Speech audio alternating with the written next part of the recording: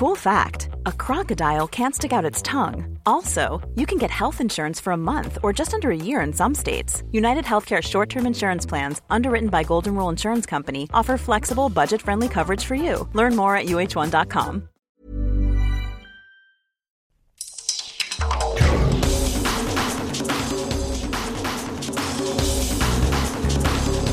Malo and welcome to the World in Sport. I'm Vinnie Wiley. This week, an expanded Women's Rugby League World Cup gets underway.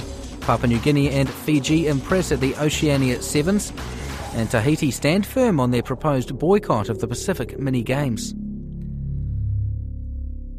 But first, history has been made at the Rugby League World Cup, with all 4 Pacific Island nations advancing to this weekend's quarterfinals. Tonga, Papua New Guinea and Fiji all finished atop their groups, while Samoa sneaked into the knockout rounds despite not winning a game. Jason Tamalolo led the Sipi Tau against his former team as Mate Ma'a Tonga stunned New Zealand 28-22 in Hamilton to achieve the first ever victory by a Tier 2 nation against a Tier 1 team. A lot was on the line. There was obviously the opportunity to play Australia in the semi. That was probably one of the main reasons why it was a big game for us, and avoiding Australia was probably the main reason why it was a big occasion. But obviously for a few of us boys who turned down the opportunity to play for New Zealand and to represent our country of heritage, so we knew it would be a big occasion for us boys who'd done that, and we didn't want to let it be a part of our preparation. So the boys have been relaxed, and it's a good week of preparation. Was it personal for you, James? Was it personal for you, like a bit of pride in the line? Nothing's personal to me. For those who know me properly, I like to take everything as one big joke. So obviously, I didn't look too much into this week's game as everyone else did. Thinking it would be a big grudge match and obviously whatnot. And I think the main part for me wasn't that I made it personal, but it was a pretty emotional game for myself. Obviously playing against the country I was born in, and I knew it would be a big game for myself. So, and big games, that's when the best players tend to step up, and I wanted to be part of them. So yeah. Jason, being a part of a historic victory tonight, can you see yourself wanting to go back and play for the Kiwis, or with what it's done for the tournament and international rugby league? Like I said, that's not my decision to make. So I've said that before, and obviously a lot has been said, and a lot of people have different opinions. So I guess I'll worry about that after the World Cup. But for now, it's all about playing for Tonga and playing my best footy for them. What about toppling a Tier 1 country for the first time? Does that mean a lot to you that you were part of that tonight? It's the first time I've played against New Zealand, so... but I mean, it's the first result that has gone that way. It's the first time a Tier 1 country has lost to a Tier 2 in the World Cup ever. Oh, no, I didn't know about that, but I think they brought it up after the game, and that we were the first country to do that, but I guess we caught New Zealand off guard, and the game could have went either way, and I think luck at the end of the day fell towards our side, so I think we were lucky to get away with it, I guess. But both teams played great, and that's what mattered. So it was a great game of footy. That's Mate Ma'a Tonga back rower Jason Tamalolo. An expanded Women's Rugby League World Cup kicks off this week, with Papua New Guinea and the Cook Islands representing the Pacific.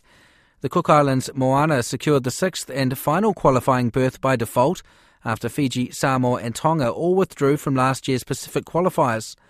Meanwhile, Papua New Guinea only played their first international match in September. Maima Wei scored the Orchids' only try in a heavy defeat by Australia and has quit her job to play in the World Cup.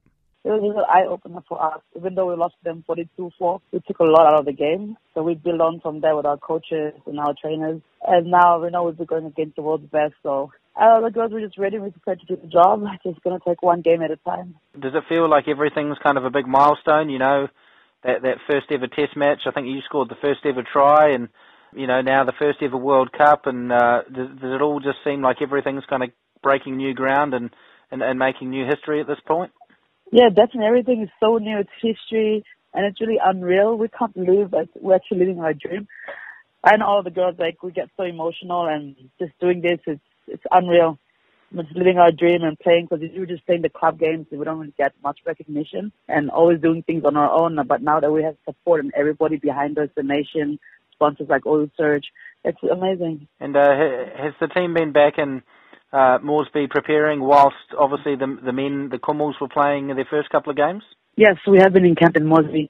They all flew into Port Moresby, and we've been in camp with the Kumals. We've been supporting the boys every Saturday and Sunday when the game's on. We go to support them, training sessions with them at dinner. So yeah. So you've been able to soak up that kind of overall World Cup sort of atmosphere thing, and I imagine back, as you say, back home with 3 sold-out crowds, and we all know how much the country loves their rugby league. So it must seem like a really special time for the country. Yeah, back home it's crazy. You see all the teams coming in, and there's police escorts and people dancing in their traditional clothes, kids just running to the bus trying to touch every player, taking pictures with them. It's like a Hollywood movie star welcome for everybody that goes there, even the Kumals. And I think it was halftime during the Kumals in the USA game. They gave us a farewell, the orchids. They announced us in front of the whole crowd and in front of the nation. And everybody just started cheering for us and clapping their hands, calling us by our name and a number, and farewelled us for the World Cup. And so to finally have your own outlet as the Orchids, must be really exciting. So what's the sort of feeling in camp ahead of this first game against England? What's that sort of feeling like in camp? All the girls were excited, and we've been dreaming about this our whole life since we started playing rugby. Just want to make everybody proud. And what sort of expectations do you have on the team, and how far you could go? Our expectations are that as everybody, all the other nations coming into the tournament, they are here to win, and that's the expectations that we all share. But we just want to, make an awareness and inspire young girls, and that's probably our most important thing that we're here to do. And hopefully we'll win, though, to see an icing on the cake. What do you know about the England team? Not much, actually. We don't really know much, but from today's opening, they were saying that they've been World Cup winners from previous World Cups, so we're like, oh my goodness, we're up against a tough team. A really tough team. And for so many of the men's players, they either play in the NRL, or a lot of the PNG boys obviously are in the Hunters and get to do it full-time or pretty much full-time.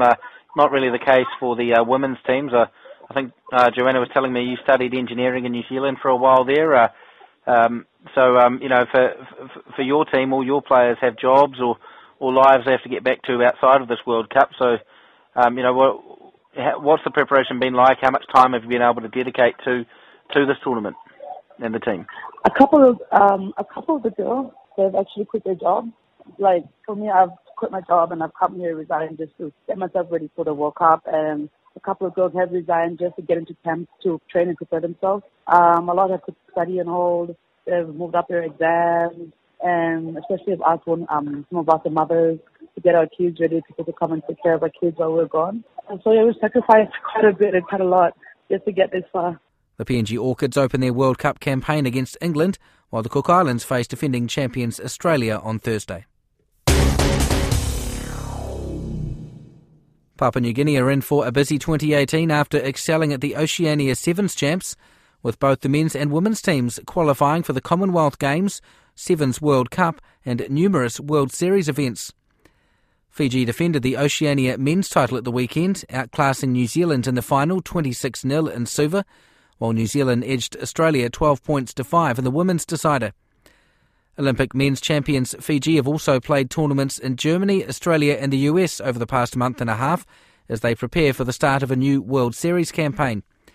Coach Gareth Baber says his thoughts are starting to crystallise on who will be selected for the opening round in Dubai at the start of next month. It's a start point really for what's to come over the year, which is going to be extremely busy. But the competitions we've been involved in, certainly through the last sort of 5-6 weeks, have enabled me to have a look at some young players, some new players, some of the players that have been very much in the system for the previous sort of 2-3 seasons.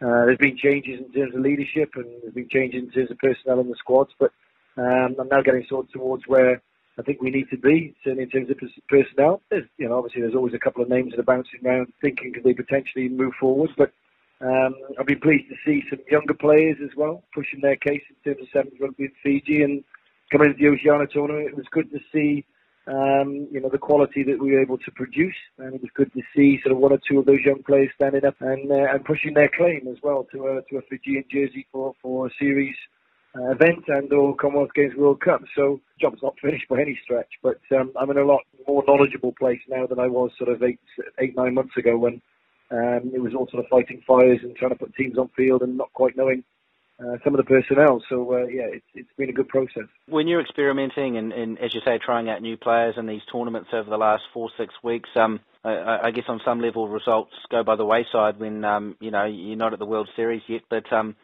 is that starting to be more of a focus now? I mean, how much heed do you take on the results from the weekend?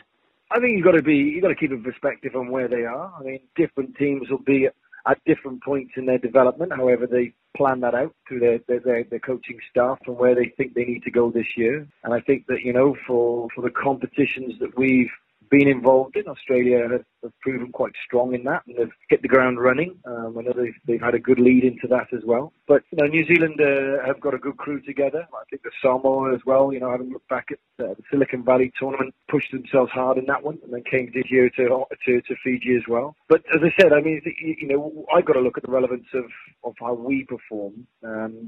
It's simply not about the result that you get against every individual team, but the elements that you're looking at developing in your game, which you put in every day in training and try to form as habits in players to ensure the right decision-making happens on a field. I suppose as a coach, you want to see that happen more often than not. And the good thing for me probably on this weekend is that although we were a little bit rusty in the first sort of 2 or 3 games when it got to sort of competition time of knockout, I saw that happening and I saw it with good leadership from senior players. And I saw a good injection of innocence and the way that Fiji play from some new players, and good quality and accuracy in the way those young players played the game. And not in every case, because obviously there'll be some players that need to develop their game further. Otherwise, I'd have to be picking from 30, 35 players. But I'm getting somewhere towards knowing what that 18-20 will look like for me, certainly for selection for Dubai. And I suppose, if you get back to your question about results, all coaches will take away what they need to from any competition. It hurts when you don't win it. I've been in that situation a few times myself. And it's part of the process of coaching, of getting back to what the players need to develop and being as rational and as planned as you possibly can to ensure that the next time you take a step forward. So with 3 weeks until that Dubai tournament and, as you put it, this quite long and busy season, including a Commonwealth Games and a World Cup, how do you feel? And how ready do you feel for that event? I feel a lot more prepared now, probably. The weekend just gone and seeing some of the things we've put together in training and what we have worked on in terms of how I want the boys to play and what we need to develop in our game to be more consistent at the top level that we saw the likes of South Africa holding on to last year. To see that come, I'm in a lot better space now and pleased with what that is. And I think that going into Dubai, not only the way we're playing the game, but the numbers of players that can play that game. And it's very much still a Fijian style of rugby because it's inherent in the way that they play rugby here. I'm just trying to add chunks onto it to ensure that we're as competitive as we possibly can be and right up there for the season. That's Fiji Sevens coach Gareth Baber. The Pacific Games Council is resigned to only a small delegation from Tahiti taking part in next month's mini-games in Vanuatu. The French Polynesian government's reiterated it will go ahead with a boycott of the Games, following a disagreement over who should represent the territory in boxing. The CEO of the Pacific Games Council, Andrew Minogue, says Tahiti's recognised sporting federations are still welcome to attend the Games, but he admits organisers are not expecting a big turnout. Without an Olympic Committee executive in place, we took the view that we'll take the entries for the Games directly from the sports. We didn't want the athletes to miss out on participating in Vanuatu because of the difficulties the Olympic Committee was having with their executive. So we decided to take the entries directly from each of the sporting federations, and that's when the issue arose with boxing and in fact also with rugby union, where there are rival federations being established in Tahiti, and those, while they may be backed by the government and have what they call the Delegation de Service, which means they're entitled to go and represent their country overseas, those federations are not recognised by World Rugby or AIBA in the case of boxing. Both of those international federations at this point in time continue to recognise the former federations of those two sports. So the PGC's position was, well, because we're an international event and we're governed by the rules of the international federations, we have to follow the affiliation decisions that they've made. If we didn't do that, then we put those sports at risk of the IF or the participating countries saying that, it's an invalid competition and no longer supporting it. So the Games Council didn't really have any choice. In the case of boxing, the organisation that the Games Council recognises and the International Boxing Association recognises, that one previously was recognised by the government and obviously represented Tahiti at the last Pacific Games and at other various events. Yeah, and the president of that body is also the now former president of the Olympic Committee. So he's the one who's had to leave office from the Olympic Committee as a result of the court decision. So anyway, the position that we took was that each of those 13 sports, they're not in netball, of course, but all the other ones on Vanuatu's program, they've got active federations. We left it up to them to decide if they wanted to come, the ones who are affiliated internationally, and boxing and rugby said, yes, we're coming. And the government didn't appreciate that, and together with all the other sports, decided to boycott the Games. So presumably there's a number of athletes that have been preparing for months, assuming they're going to the mini Games, and they've been told at very short notice by the government, I guess, or by their federations within Tahiti that actually, no, now that's not happening.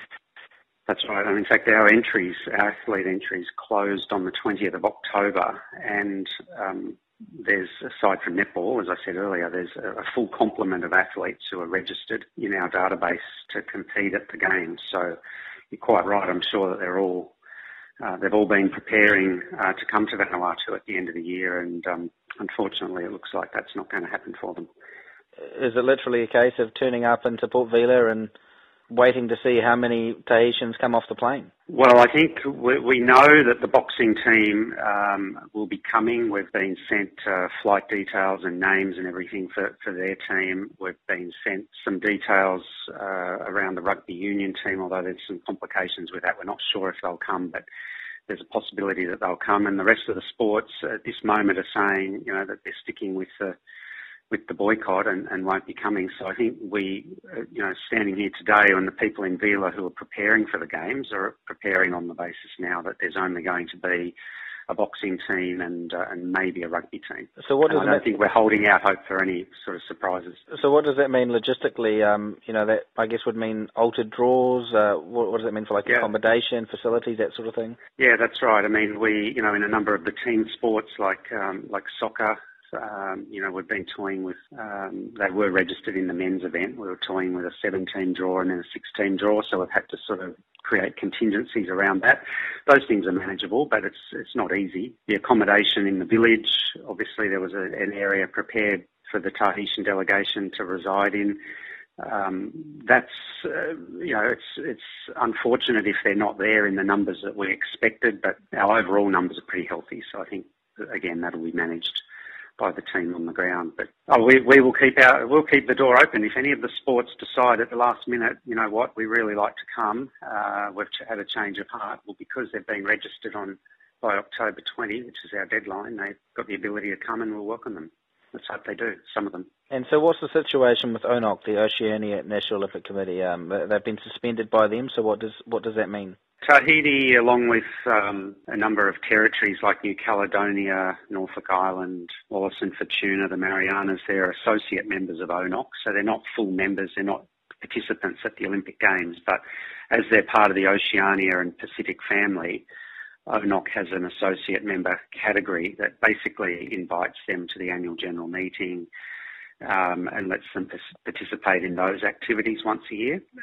And the ONOC executive met last week in Prague when the ANOC meeting was held in the Czech Republic, and they decided that based on what they'd seen out of Tahiti and some of the correspondence that was coming around boycotting the Games and such things, that they drew a line in the sand. The Olympic Charter is very clear around government interference in sport, and so they've suspended their associate membership until such time that they have a free and fair election and come back to the rules that govern international events like ours. So that decision was tabled over the weekend. Everybody is now aware of it, and the Pacific Games Council will take note of that when our executive meets on the 2nd of December.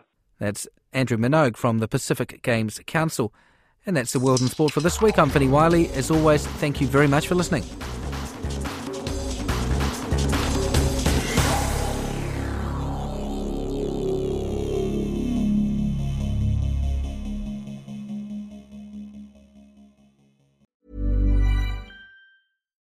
Botox Cosmetic, out of botulinum toxin A, FDA approved for over 20 years. So, talk to your specialist to see if Botox Cosmetic is right for you.